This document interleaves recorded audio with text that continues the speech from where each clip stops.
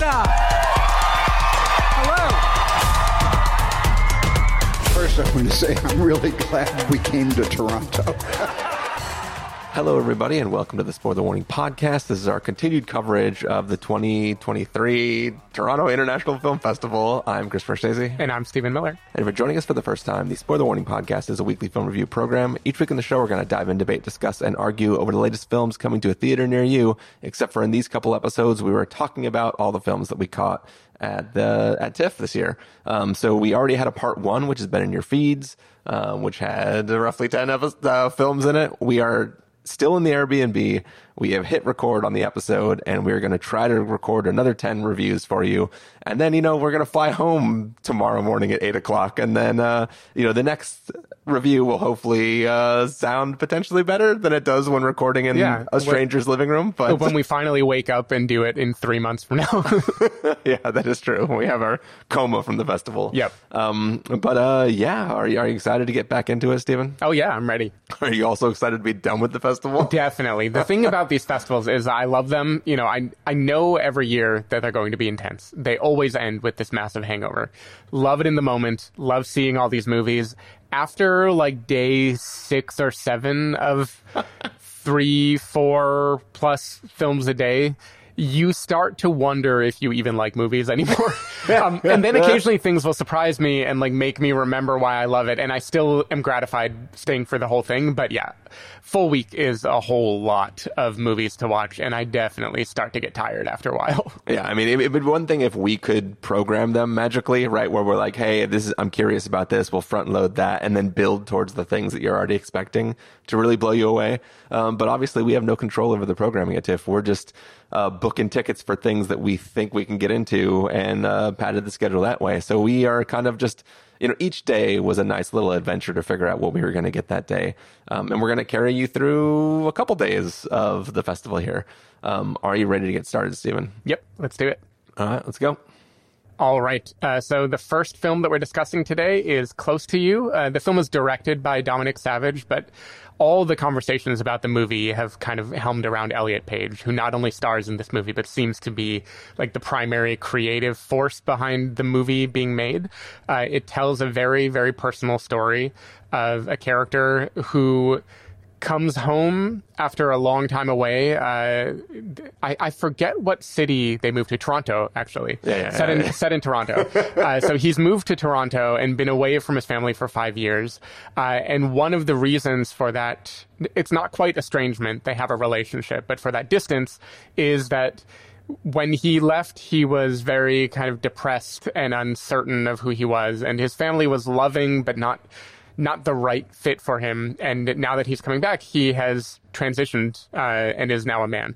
And his family is supportive. They love him, they care about him. But this is a movie about all the kind of awkward interactions, the minor aggressions, the discomfort of coming home, even with people who think they're trying to be supportive, the way they just don't really recognize who he is anymore, and just reminders of his history and all of the kind of difficult times of living in this family back when he wasn't entirely sure who he was. I thought there was a 70-minute movie here, which was among my absolute favorites of the festival.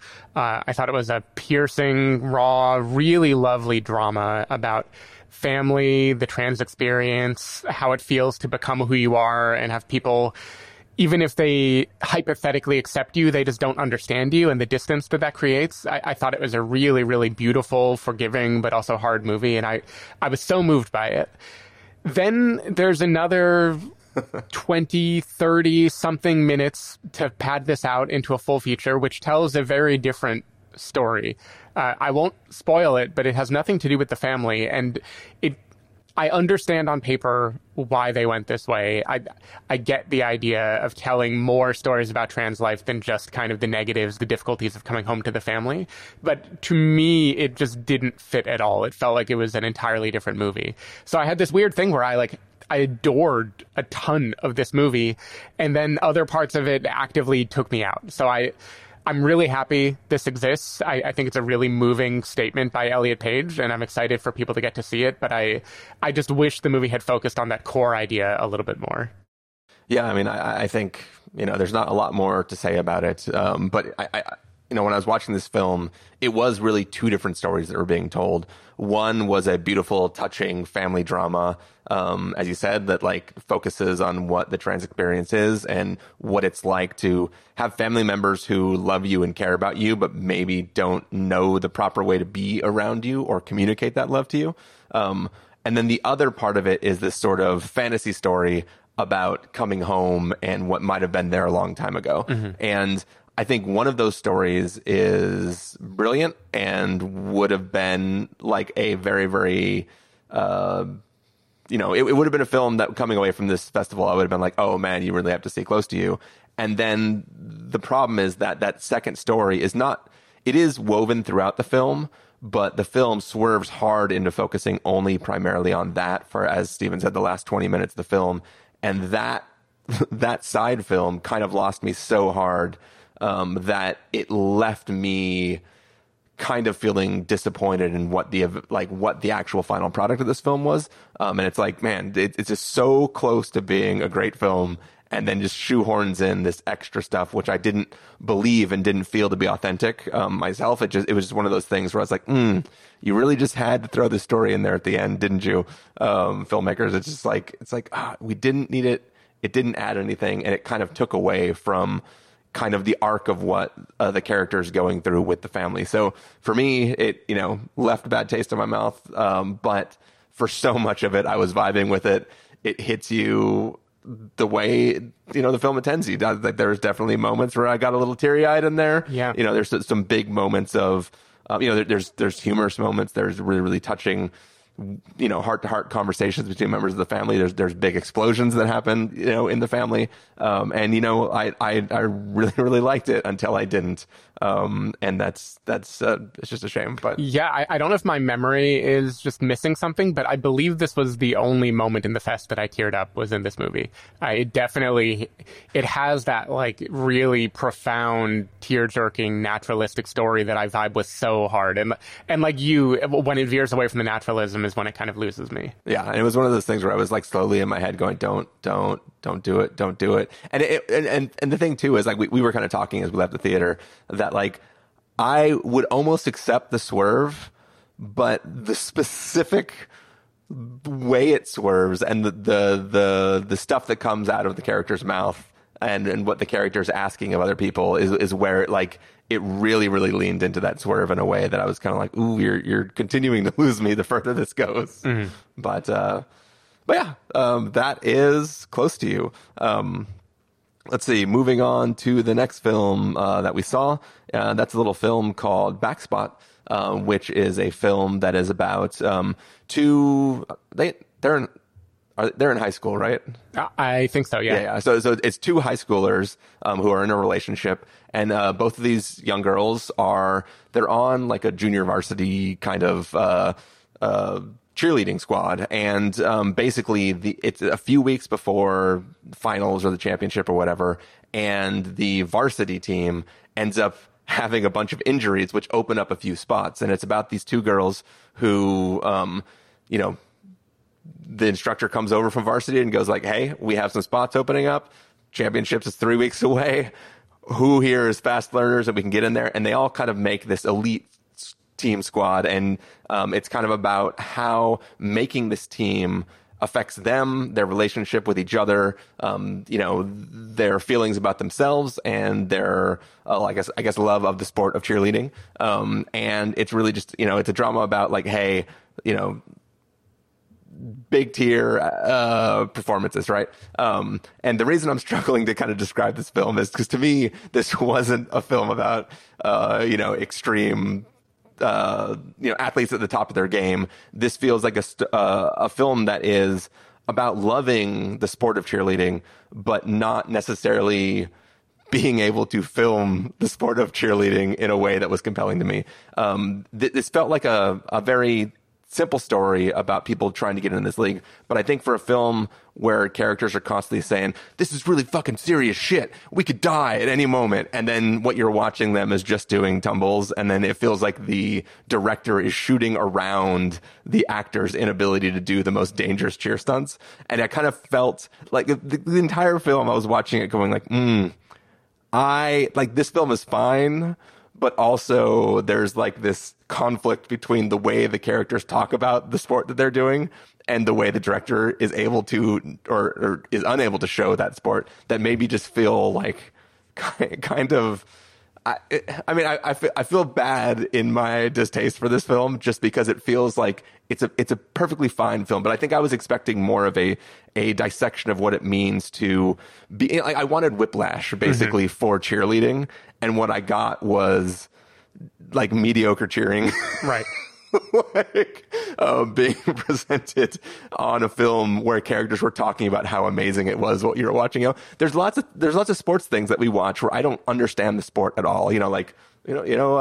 Formula One racing, right?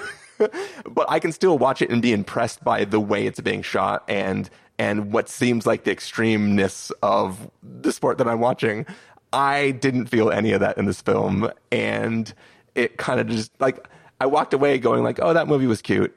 But also it didn't seem like, it seemed like they didn't find really, really strong cheerleaders and try to teach them to act. They found people who could act and then tried to teach them to do the cheerleader stunts. And that for me is a combination that does not work.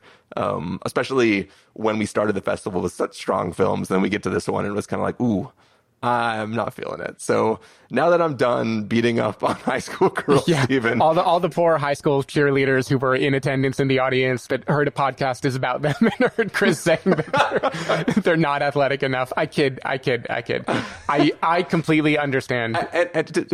They're athletic enough. I just don't think they are skilled enough at the dangerous things that they're talking about doing. So, and also, just get a stunt person to do the actual fall. Like, don't have the fall be off screen and somebody be like, oh my God, my neck. Yeah.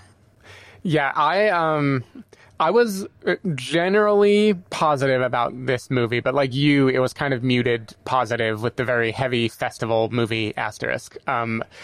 I think even though probably the existence of Cheer by Netflix is what made this movie something that could get funded and created, I think that documentary series is one of the most difficult things for this movie to overcome.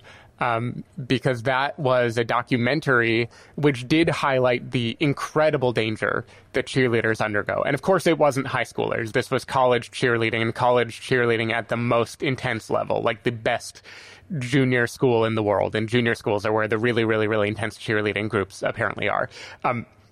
So with that, we had a documentary that had really powerful emotional beats and also like thrilling action moments and spectacles where you were genuinely afraid for the main characters.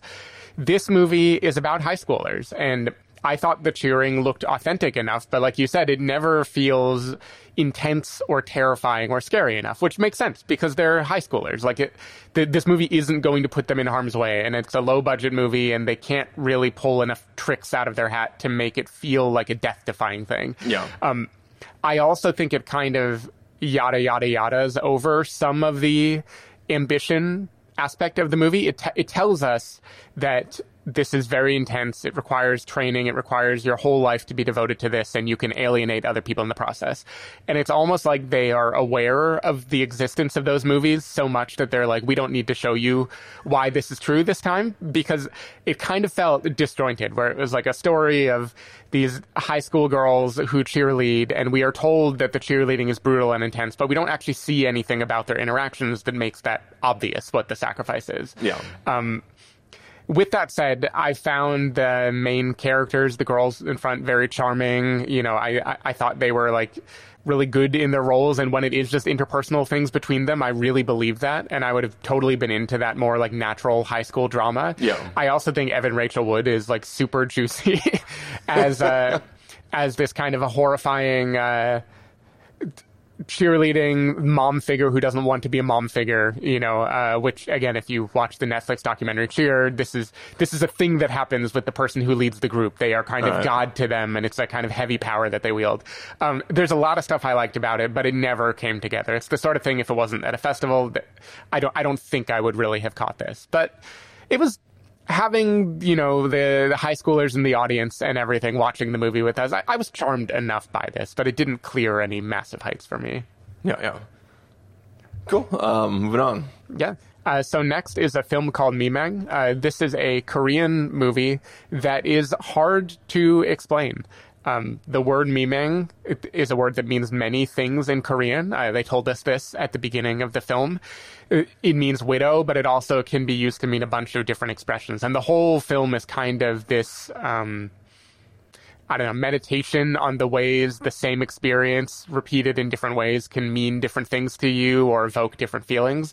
It started seeming like this was going to be a Before Sunrise set in Seoul, and I was so ready for it. Loved me that idea.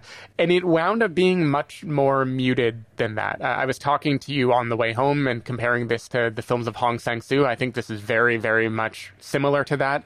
Characters kind of have the same thoughtful but meandering conversations that repeat each other a few times as they talk to different people and they go on the same walks, and the conversations kind of layer over each other and touch on similar themes, and it's supposed to be a quiet space for you to kind of sit and reflect on life.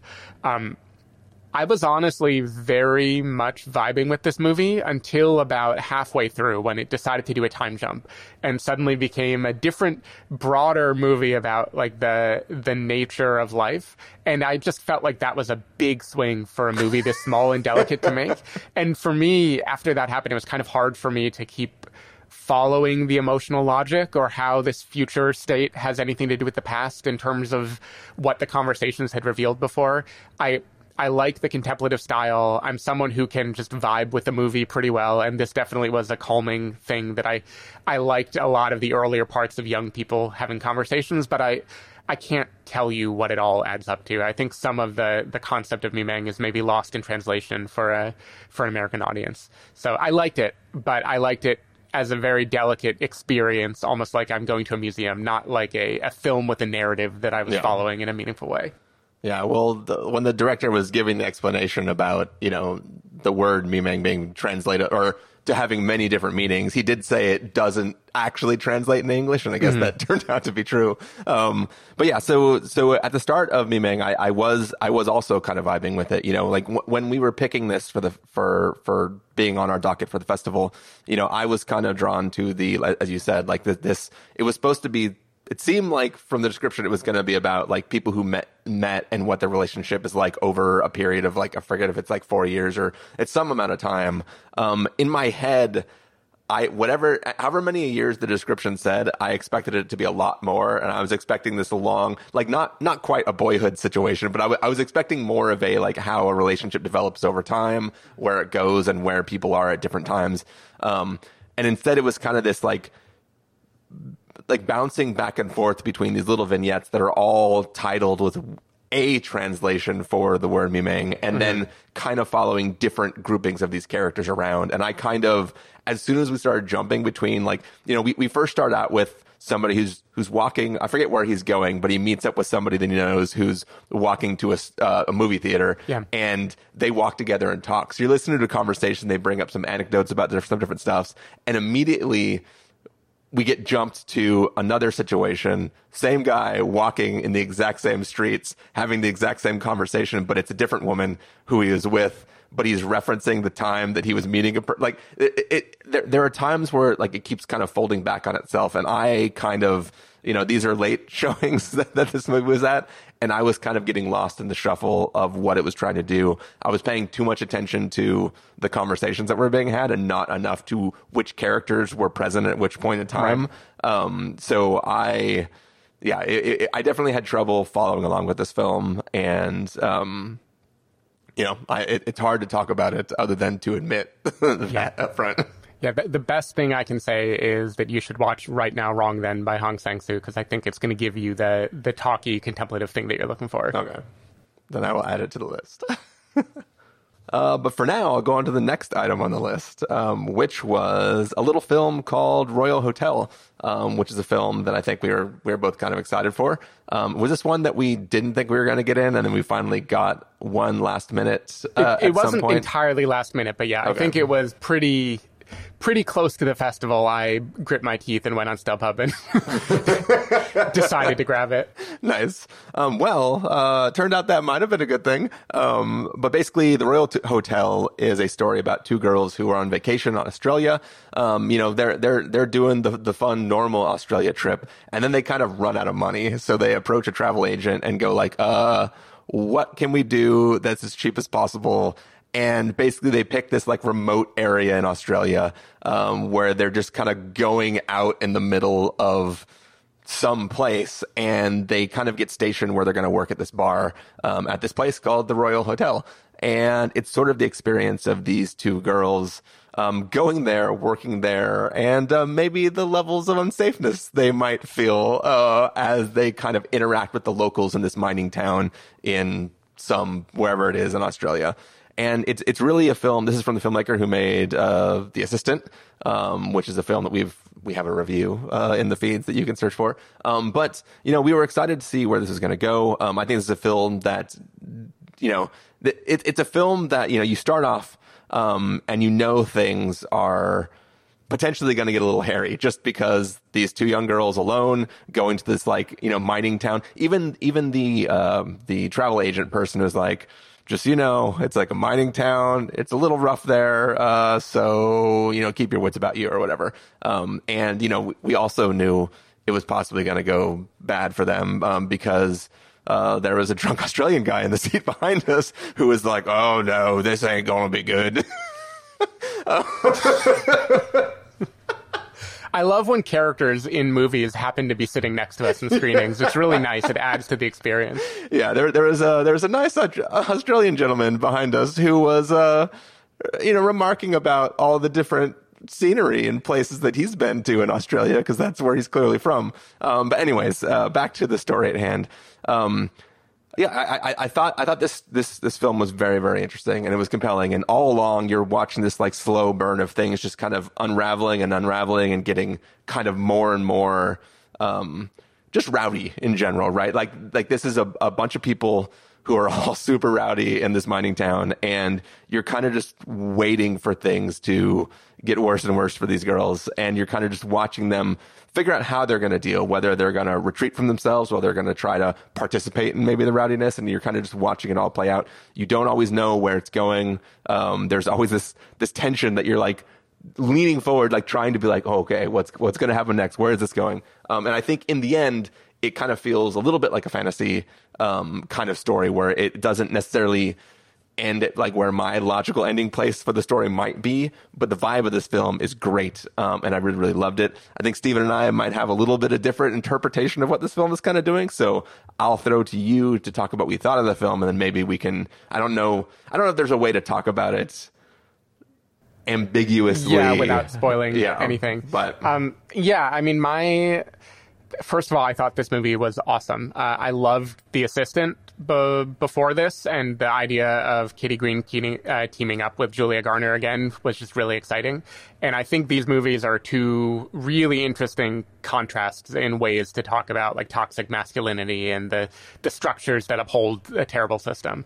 The Assistant was all about muting the drama to show you the kind of banal, terrible way that this office functioned that propped up its Harvey Weinstein-esque character. And this movie, it feels like Kitty Green is veering in the opposite direction and just tuning up the threat, the implicit terrible things behind innocuous-ish seeming statements that terrible men are making. And she's doing it in a way that only one of the protagonists can really hear. This is kind of a movie about horrifying toxic behavior, but it's also a movie about the world kind of gaslighting one character, where she feels threatened all the time, and pretty much everyone shakes it off and goes no, don't worry about it, you're being dramatic, you're being ridiculous, smile, it's all fine. And this is just kind of a movie about letting that tension build and build and build until it eventually explodes, which I think is fair enough to say. I think this movie is really, really clever and also a whole lot of fun. I think it builds dread incredibly well.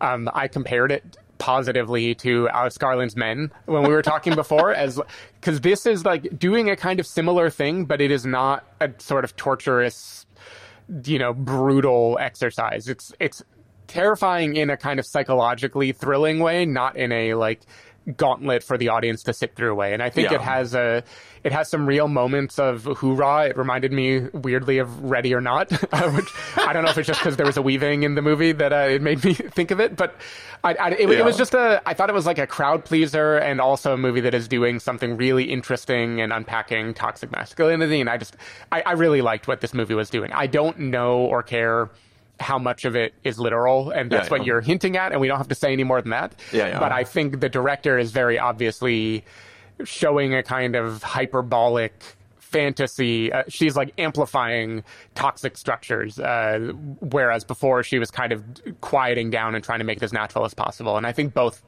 basically are different ways of skinning the same cat.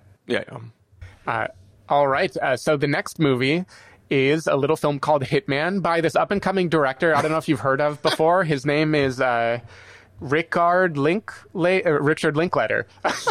So the moment I knew Richard Linklater had a new film at TIFF, I was really excited for this one.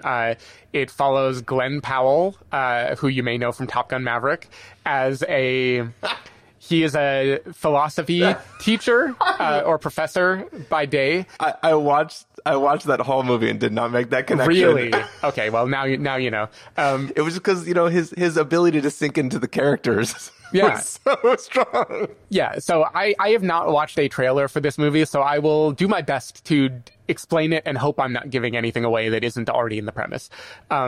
He's basically a philosophy professor, a nerdy guy who also works in his spare time with a police department as someone who, I believe at first he was listening or analyzing conversations that people would have with hitmen to try to help tease them, maybe not entrapment, but try to like psychologically evaluate what they're going to do so the police can catch them in the act.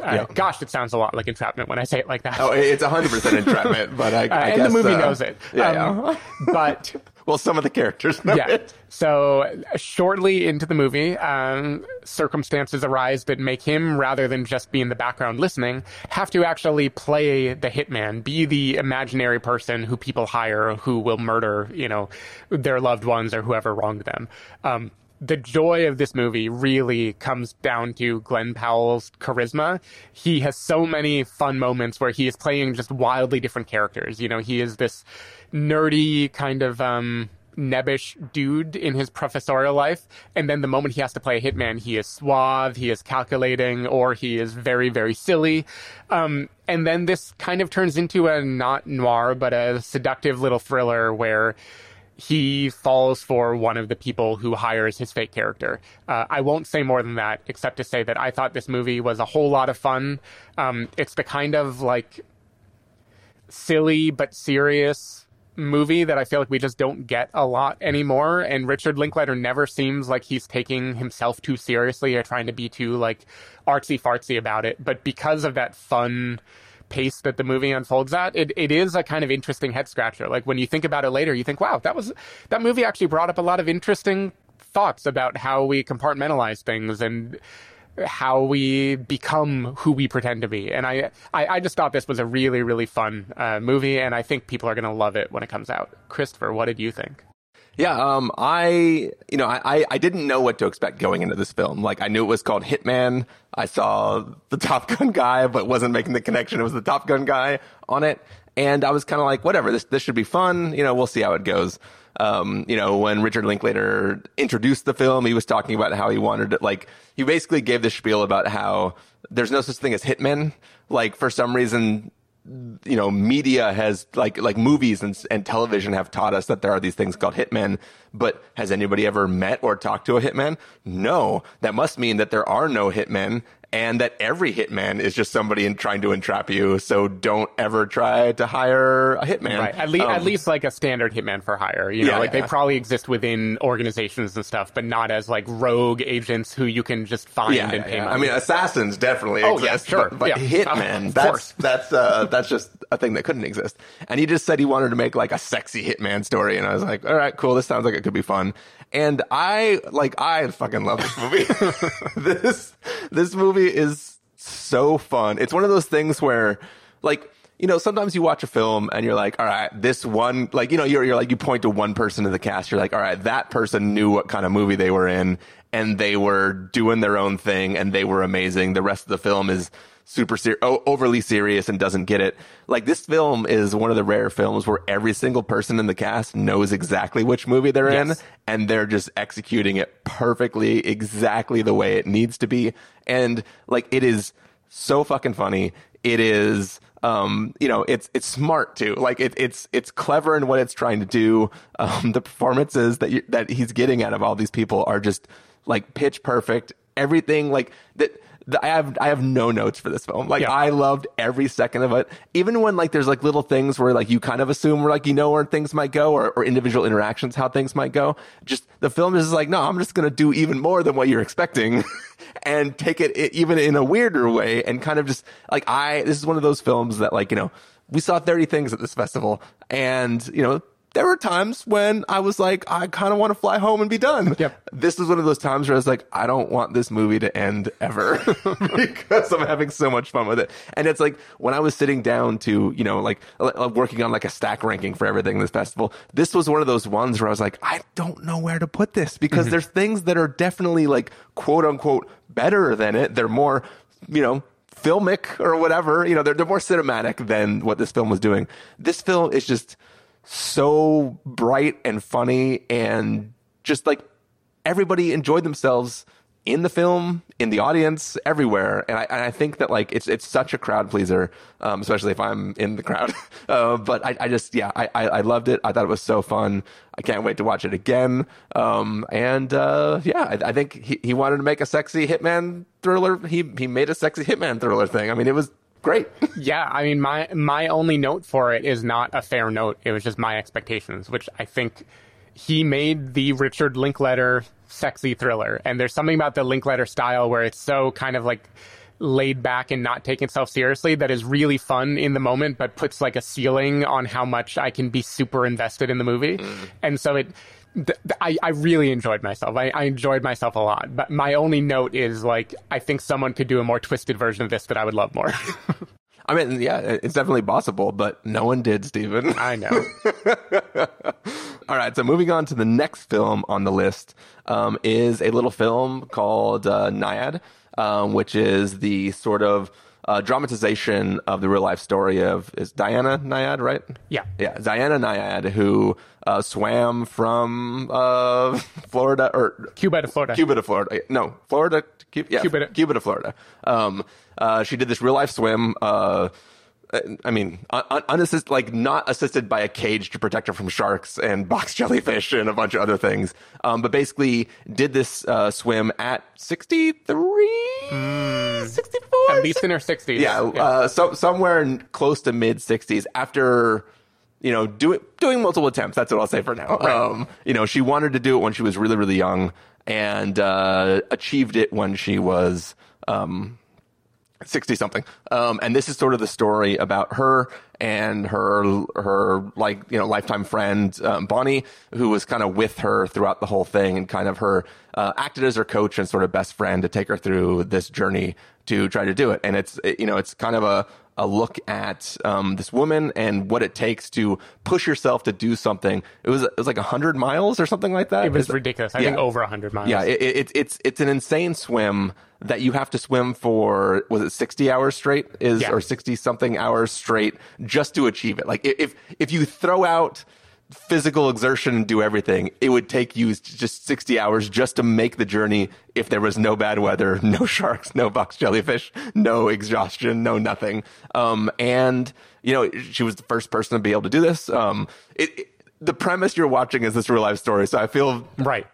I'm not spoiling that she achieves her goal by the end of the film, but like it's the selling point is this woman did this. Yeah, I have a feeling, based on talking to other people, that anyone slightly older than myself probably knows this story and finds it crazy that we're even explaining who she is. Yeah. Like I wasn't super familiar with her, but like I text some people when I got out of the screen and was like, hey, this is coming to Netflix, and they're like, oh yeah, I met her. It's cool. And I was like, all right, cool. Everybody knows that. People at work were talking about her.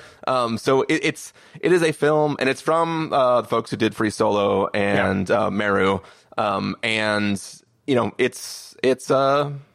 It's decent. It's a decent film. I enjoyed myself a lot. It's kind of just this story of like, hey, what if I tried to do this crazy swim multiple times? Watch me do it multiple times and then do it, right? Yeah. And I think that it's well made. I love the chemistry that these two characters have together, their bond, and you know, you really get to see what it takes to, like, the sheer force of will that Naiad possesses to be able to decide I'm going to do this thing and to put herself through everything it takes to actually do it and achieve it. And for that, I enjoyed it. I mean, in the end, it's not a thing that I'm necessarily going to stick.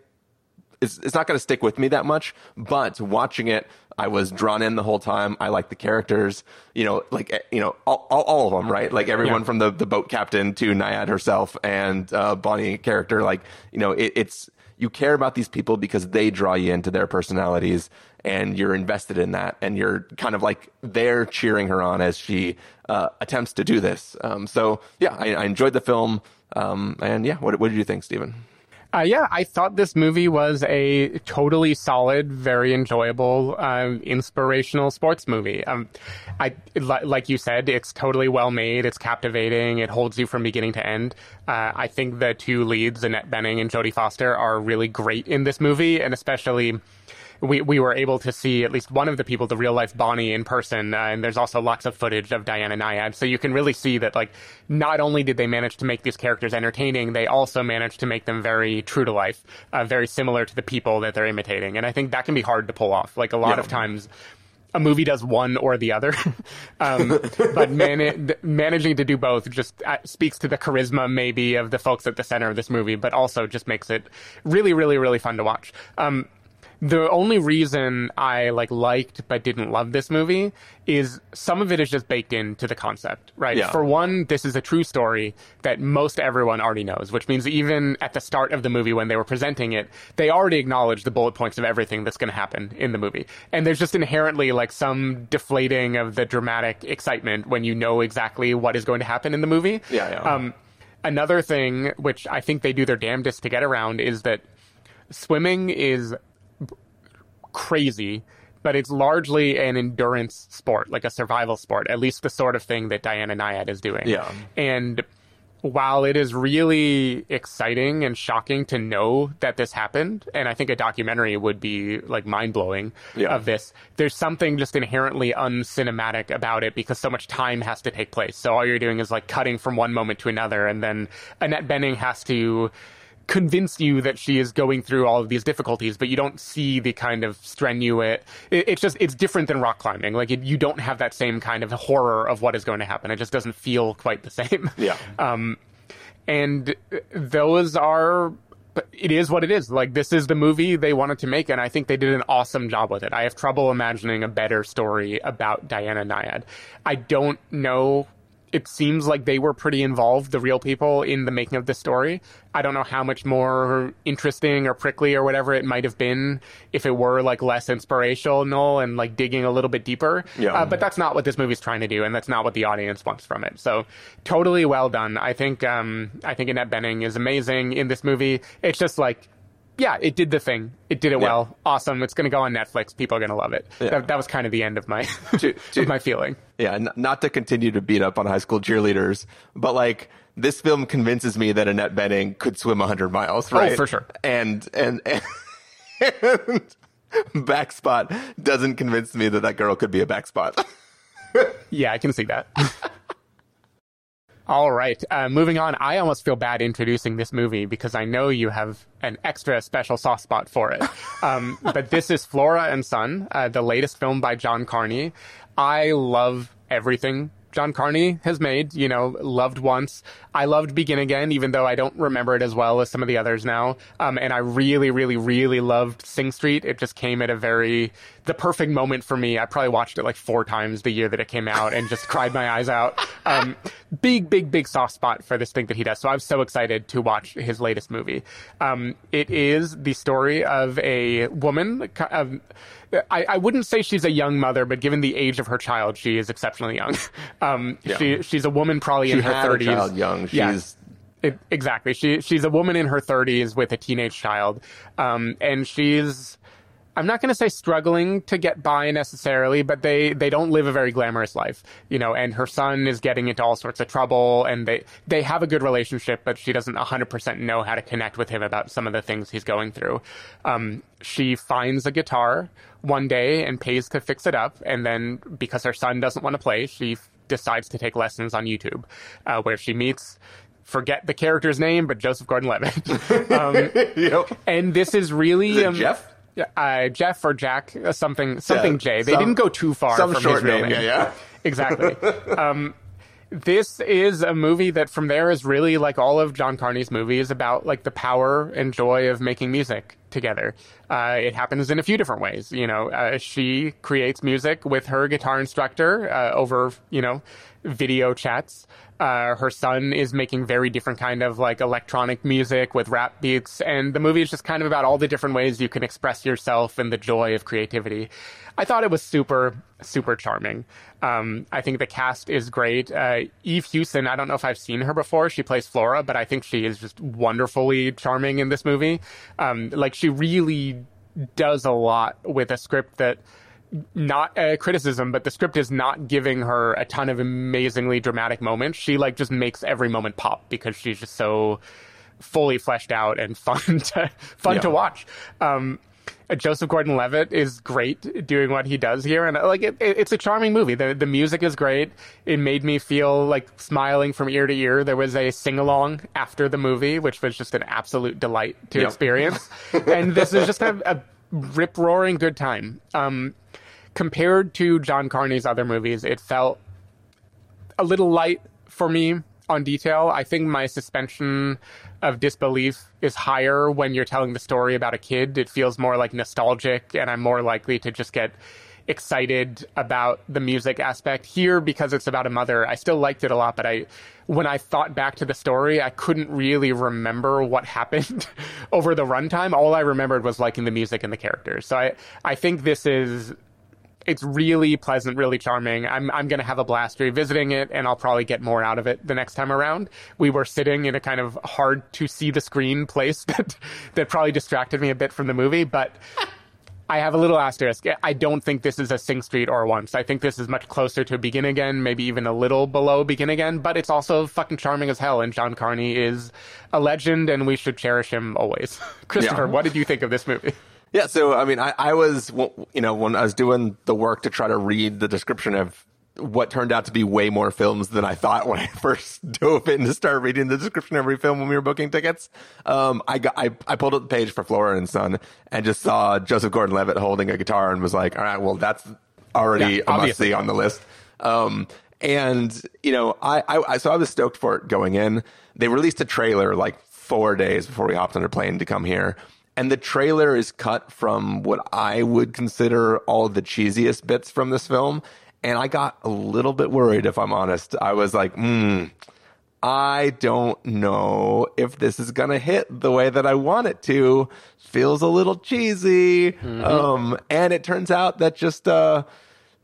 maybe there's a reason. Maybe they just wanted to hold back a lot of the really, really fun moments of this film. But that trailer does not do justice to this film. I loved it. I thought it was incredibly fun. Once again, it was like Hitman fun, but with music. Mm-hmm. That was also good. And I think that I instantly cared for all the characters in this story and just watching them play out. And the dynamic between this family, this is a family where the parents are separated, but they're both raising this 17-year-old kid or whatever it is.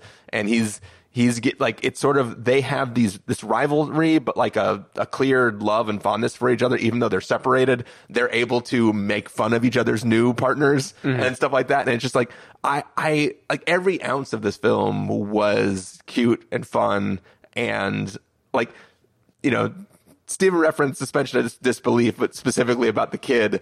There's a mechanic in this film that involves people playing music collaboratively over great distances. And as two people who record a podcast remotely, we know that latency is a thing that plays into the ability to play beat for beat with each other. So that was kind of like hard for me to accept, but I also immediately jettisoned into that because I love what this film was doing too much. Is it as good as all the other films in his back catalog? Maybe not, but did it hit perfectly in the middle of a festival where I was getting a surprise number of good enjoyment, but there was also a few things that kind of let me down a little bit. And then getting to sit and just watch this film and kind of just love the beat to beat moments and the performances from these different, all the actors. It was enjoyable, and I'm excited to return to this at the end of the month when it comes to Apple TV Plus. Yeah. Well, speaking of movies that hit for you, I'm gonna segue to one that definitely did not hit for you. Sorry to spoil everyone, and that is Harmony Korine's Aggro Drift, Aggro Dr 1 FT. What can I say about Aggro Drift? What is the plot? It is like Richard Linklater's latest. It follows a hitman. This is I don't know if he counts as a hitman. Yeah, I think he says he's the world's greatest hitman or assassin. Maybe he times. Does. But anyway, this is a movie that got a lot of attention for being all in thermal cameras, all infrared. And going in, that was kind of like the main thing people talked about, as if it were going to be grating on the eyes or just a shocking stylistic choice that Harmony Korine made. I thought the infrared looked totally fine. I'm not even going to try to say what this story is, because the story is fucking nothing. And that is the problem with this movie. This movie feels like a video game cutscene where nothing is happening, where characters are just going on a loop. We are introduced to this assassin character. He has murdered someone. He goes home, talks about his wife, goes on a job. And in this time, we just get kind of repetitive, the dumbest fucking dialogue in the world. Just this person saying over and over again, like, I am an assassin. I am the greatest. I am the greatest assassin. And like the character's kind of wobbling the way like a video game character would when having dialogue in Grand Theft Auto or something like that. And the whole movie is just this, I read it as a big fuck you trolling exercise to the audience. Like 100%. I think the visual idea behind this movie was interesting. And if he had wanted to make a movie, any kind of movie about it, I would have at least been like, yeah, you did a swing and a miss. I see where you're going for, bro. I like it. I think he intentionally made a not movie. And the fact that people are still saying, oh my God, he fucking did it again. He pushed so many buttons, to me is very embarrassing for the people saying that. Because I think Harmony Korine he's not fucking with you in a way where you're in on the joke. I think he's literally just like shitting on the screen and saying, I dare you to tell me this is good. And people are falling for it. I don't understand how anyone could like this movie. I found it incredibly grating, ridiculous. There were moments of unintentional humor maybe, or intentional humor. I don't know, because I don't know what he's doing, but it was just so fucking repetitive. If I had not seen Mektub My Love at Cannes, this would definitely be the worst film I've seen in competition at a festival. But now it'll just have to settle for second worst. This movie fucking sucked. Christopher, how do you feel? So if you've heard me talk about how I operate Letterboxd in the past on this podcast, you know that I don't give star ratings to things. I just log that I watched them, and if I extra liked it, I give it a heart. This is one of the only films I've ever star rated, and I gave it a half star, which is the lowest amount of stars that you can give a film. Because there are two things I said walking out of this film. One is I ironically or satirically said, oh, I guess actors and writers don't have to strike anymore because this film proves that ChatGPT and like Midjourney and shit can't cause any problems for filmmakers. Yeah. Because this feels like you typed into a computer a thing and it just shat out a script, and then Midjourney would be too good because this film doesn't look as good as stuff you can get out of Midjourney. But it feels like he would just ChatGPT script with stable diffusion, make everything. And it's not even infrared because you're looking at cars where only the brakes are hot. I don't know how cars work, but I'm pretty sure engines get hot. It's not just brakes. So it feels like this is some weird filter put on everything. There's like the script doesn't exist, other than that it's like there might be a point. Like, yeah. Like it opens with like, I guess, almost a cool moment. Like a demon possesses a guy to assassinate other assassin. Yeah, it tricks you into thinking you're about to watch a movie. Yeah. And then it just feels like it's insanity. And like, I really do believe, like the other thing that I said walking out of this, and I won't completely use all the words I did because I don't want to spoil another film at the festival, but in American Fiction, Jeffrey Wright's character makes a book that is him ironically trying to make the book that he thinks people are asking for. And this feels like Harmony Korine is like, I'm going to make a film that is so me but is complete shit, and people, because it's me, will praise it for the things that are actually shit that I'm doing. And he put it out there, and then somebody programmed it at the festival. And in all fairness, it was a Midnight Madness screening. So it's a very specific type of screening. It's not like it's in the special presentations or like the gala or, it's Midnight Madness. So take that with whatever grains of salt is offered here in Toronto. But it was aggressively bad. And the way that the proof to me that it was so aggressively bad is that, Harmony Korine created this production company called Edgelord fucking whatever it is. And the credits for this have more effort put into them than the film itself. Yeah. Which is like, to me, that like, you can't have your credit sequence be more impressive than the film that you made. And I couldn't. It was so fucking bad that, and I knew that I'm just going to sit here through it because I kept telling myself that like, this is the screening that I'm going to get COVID here at TIFF. Yeah. Because. Yeah, Chris was going to be the first spontaneous generation of COVID from within. But yeah, I almost want people to check this film out so that they can understand, like, I was just about to say, there probably will never be a trailer for this, right? And then I look down at the Letterboxd page and there's a button that says trailer on it. Yeah, this is the kind of thing where, with every movie, when it gets critically bashed or whatever, there's always people who are like, critics don't like it, must be pretty good. I would love all of those people to watch this movie, not in a crowd, not in a place where they have to posture, just in the quietness of the room, just alone, sit and watch it and look themselves in the mirror and say, I like that. Because it's just like, there is a bad guy in this movie, if you can call it a movie, again, big stretch, who all we know about him is he's a big guy. And he walks around and goes like, I'm a bad guy. I'm a big guy. You can't get me.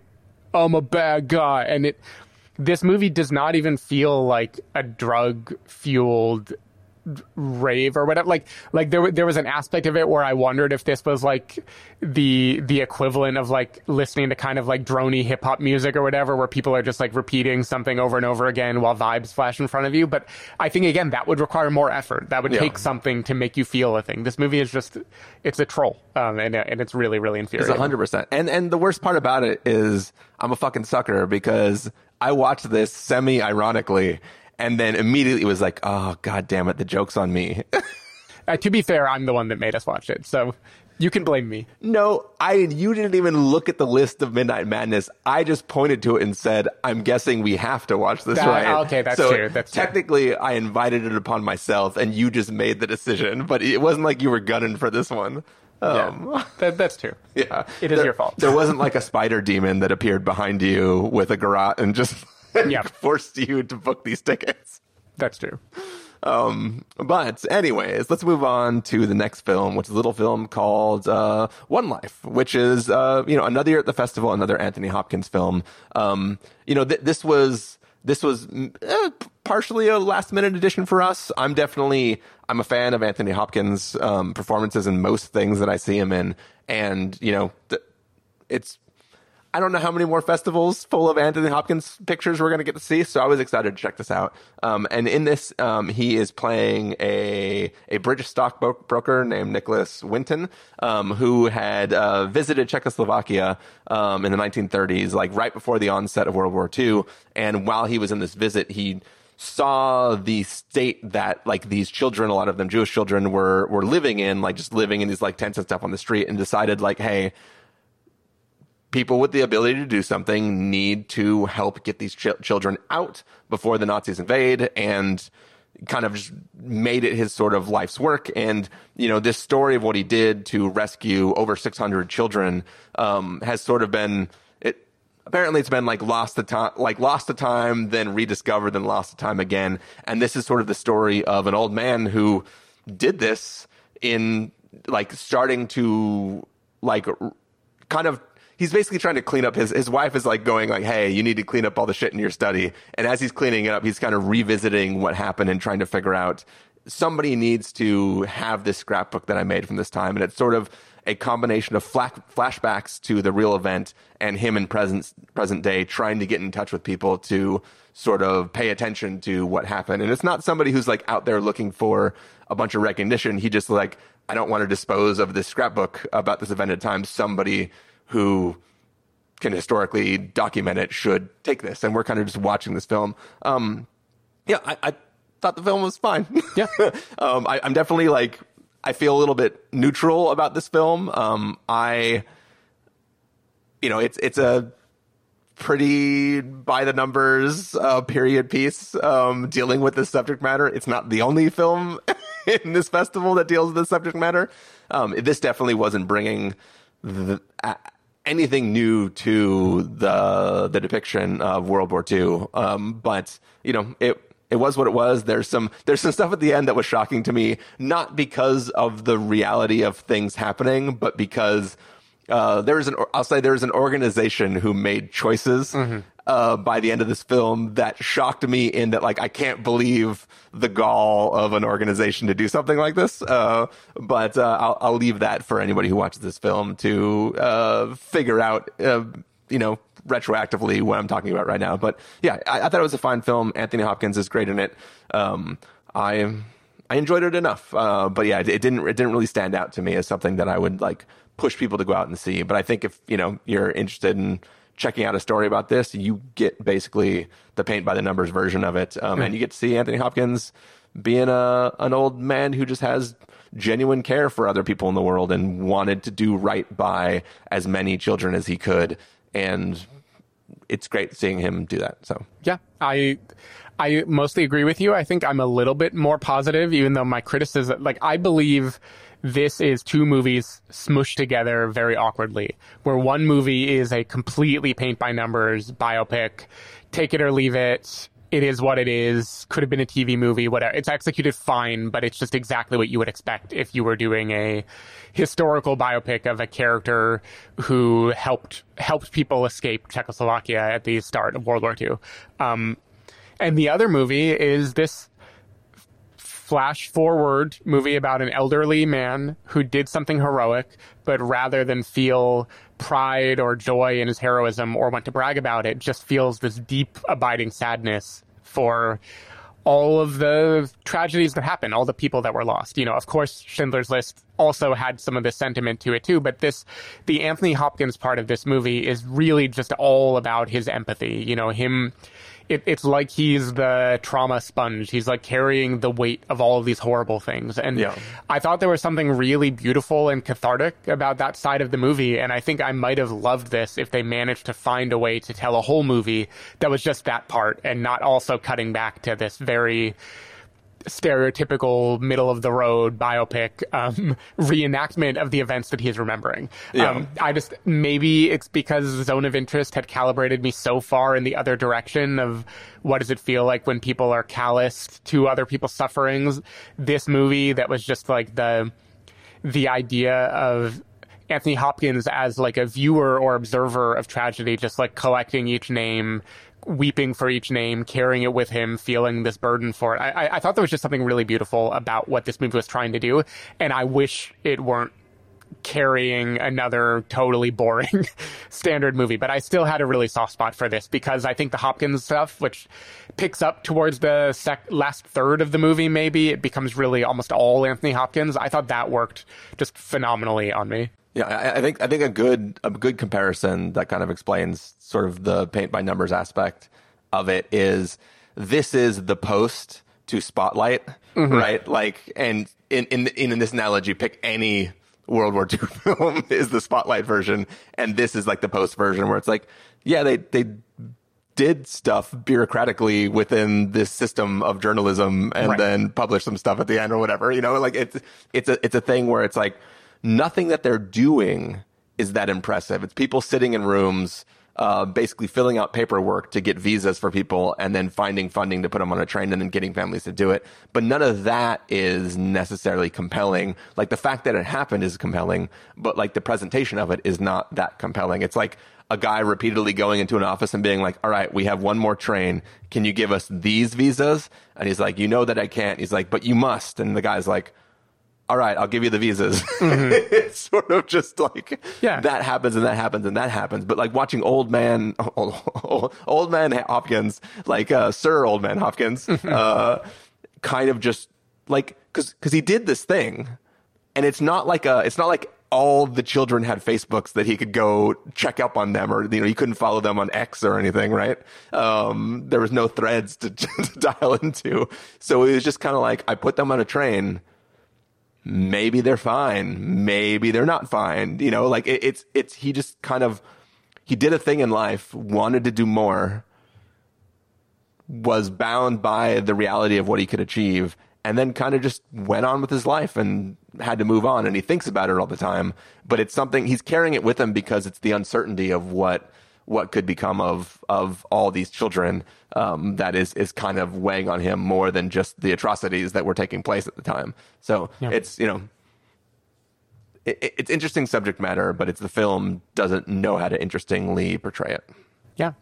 All right, the last film we're going to talk about today is Smugglers. This is a movie out of Korea. I get the sense that this is kind of like a big budget action film from Korea. It didn't feel like a intimate festival movie by any means. It felt like an opportunity to give a North American premiere to a movie that is already gaining popularity overseas.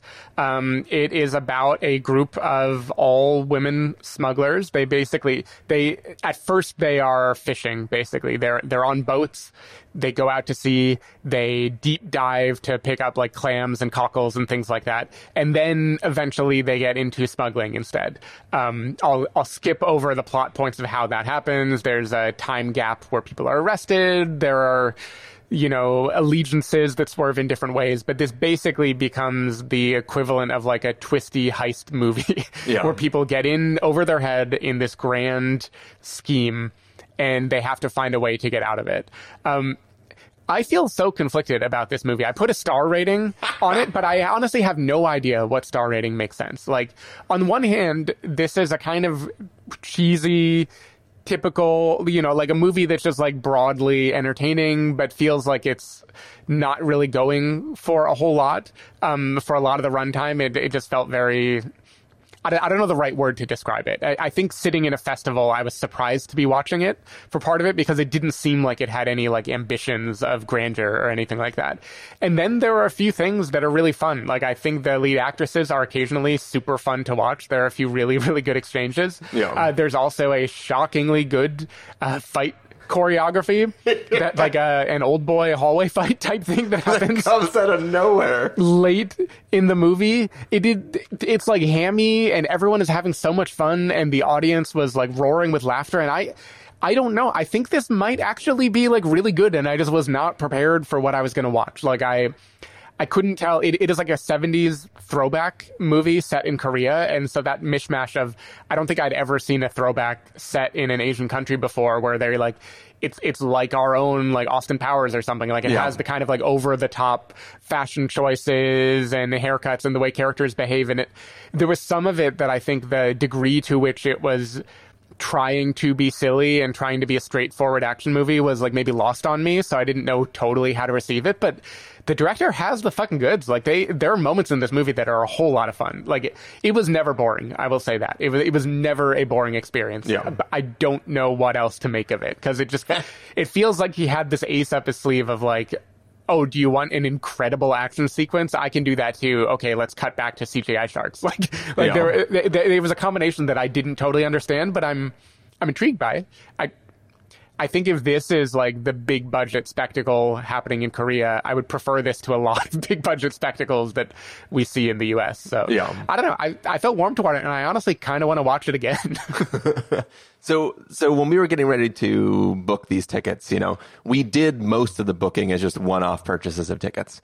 But before basically the schedule was announced, TIFF was selling these packages, and one of the packages that we bought were the premieres package or something like that. Turns out it was premiering all like Korean films. Because we got them for not free because we bought a package ticket, but like because they were already on our schedule, didn't bother reading anything. So every time I walked into one of these films, all I knew was like the header image for the page about it and the fact that we were seeing it because we already had tickets for it. So I didn't know what to expect when I came into Smugglers. I definitely didn't expect like, out at sea diving smugglers. That was not something I was expecting. Because the picture is like 70s haircut woman, like really close up. And I was like, all right, they're going to be smuggling stuff somehow. Cool. This feels fucking dope. It's, as David already mentioned, it's like a 70s film, scored like a Bond film. Yeah. And it's zany. Everybody is having a good time. It's kind of like crazy. Like there are moments of genuine, like, oh my God, what's going to happen next? This is crazy. And then it gets super, super violent out of nowhere. And it's just, this film is long. At least it felt long. Maybe it's not actually long, but like there's a whole like spanning of stuff that happens. It's kind of like you could almost split this film in half of like the before time and the after time of like this inciting event. But like I was shocked at how much I was enjoying it the whole time. I don't know what to do with the film. Yeah. But I said this about another film and I can't remember if it was positive or negative, but like if you just like pulled onto Netflix and it was like #1 in 10 countries and you're like, I'm going to watch this film, you'd be like, that was fucking hilarious. Like what was that? And it would just make you like, you would enjoy watching this film. I don't know if this is something you should run out and see when it becomes available, however it's going to eventually become available in the United States. But I had fun with it, and I can't say more than that. Like it was definitely a thing that like kept me paying attention, kept me excited to see what was going to happen to the characters.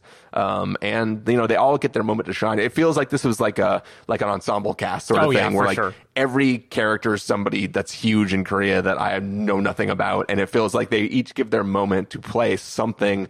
I don't know if it relates to past roles they've had before or if it's just a fun thing for them to chew the scenery with. But yeah, it's fun and I enjoyed it. It definitely benefited from the live audience too, because there was, at least in our section, like quite a few Korean viewers who were watching, and they were like, you could tell because in the opening during the introduction of the film, they were like laughing and cheering before the translator would speak, right? Yeah. And the like claps whenever a new face would appear made it clear that this is like the Ocean's 11, like this is just everyone is hamming it up. And it was just a lot of fun to get a little bit of a sense of just how big this movie probably is, because if I were scrolling through it on Netflix, I maybe would have no idea. But like you, I would probably be bewildered and delighted. Yeah. And if you want to do some internet sleuthing, there's probably no less than like 30 videos on cell phones from other people who are viewing, because the cast, they did their thing on stage and then they came back and sat in the balcony next to us. Mm-hmm. So there was a moment when they were walking in when just like everybody who knew who they were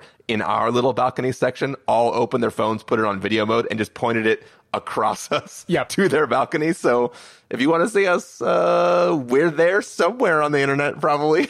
Yeah, and by far my biggest tweet out of Cannes was a video I filmed of Cobweb, which, come to think of it, was also a 70s throwback Korean movie with a all-star cast, and the internet went way, way, way more crazy about that than anything else. So I think this is our new gig. I think we just need to get fully into Korean blockbuster cinema. It's basically it's like Forrest Gump, where we're just taking all these moments from Korean cinema. we just happen to be there. Show up at every premiere. Hey, I mean, I'm down. Yeah, totally. Know what else I'm down for, Steven? What? Wrapping up this episode of the podcast. Hell yeah. We're going to end it here. This is part 2 of our coverage of TIFF 2023. We will have one more episode where we knock out the rest of the films. We're going to record that after we fly home and we're back and at our homes in San Francisco. So for now, Stephen Miller, people want to find you throughout the week. Where can they do that? If people want to find me, they can go to x.com/sdavidmiller everywhere. With S. David Miller, I'm on all the sites except I don't toot. Maybe someday I'll toot. Or sdavidmiller.com. Is Everywhere a new service that I don't know about yet? Oh, yeah. Oh, you got to get on. It's invite only. Okay, yeah. Well, hopefully one day I'll get an invite to Everywhere. People can find me at ChristopherInRealLife.com or Twitter.com/ChristopherIRL. You can find the podcast over at TheSpoilerWarning.com, where you can get a bunch of the back episodes of the show. If you want to subscribe to the show, you can do so on Overcast, YouTube, Apple Podcasts, or wherever podcasts are found. If you want to know when the episodes go live, you can follow us at Twitter.com/SpoilerWarning, Facebook.com/TheSpoilerWarning, or Instagram.com/TheSpoilerWarning. If you want to get a hold of us directly, you can send an email to fans@TheSpoilerWarning.com, or you can use the contact form on our site. Music for this episode will come from that little jingle, the TIFF 2023 Welcome to the Festival video. So hopefully you're enjoying all those people talking about coming to Toronto. Yeah. And as we said, we are tired. Festival's done. We wake up at 5 a.m. tomorrow to head off to the airport to fly home. So, and then I go to jury duty. Yay! So yay! So have fun, everybody, and we'll see you in the next episode. Bye.